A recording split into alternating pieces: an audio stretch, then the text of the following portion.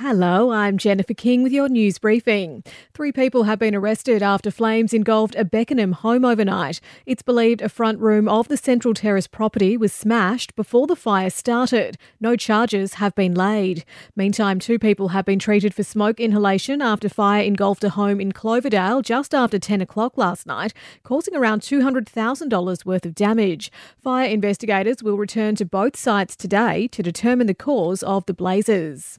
The Minister for Ports believes there's no other choice but to build a new container port in Kwinana. The state government has announced millions will be spent on the next stage of planning, with a chance Fremantle's port could be closed by 2032. We can't keep patching Fremantle up forever. We have to look to the future. Alana McTiernan speaking there. The World Health Organisation is calling for a major increase in funding for COVID-19 treatments to get on top of the pandemic. It comes as the number of cases worldwide passes 20 million.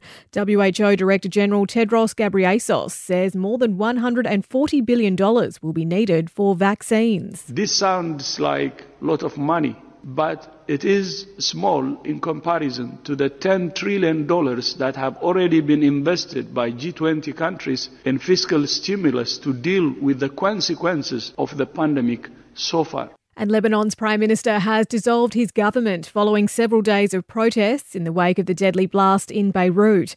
The death toll from last week's explosion has passed 200. In sport, the Dockers have snapped their 6-year hoodoo against the Hawks with a 16-point win at Optus Stadium last night. Andy Brayshaw was among the standouts for the home side with a career-high 33 disposals. In yesterday's other match, Geelong proved too good for the Saints with a 59-point victory. Tonight, it's the Magpies and the Crows at Adelaide Oval. Meantime, the AFL is set to release the fixture for the next few rounds. It's understood it will include a make-up game in round 14 between Essendon and Melbourne in Alice Springs.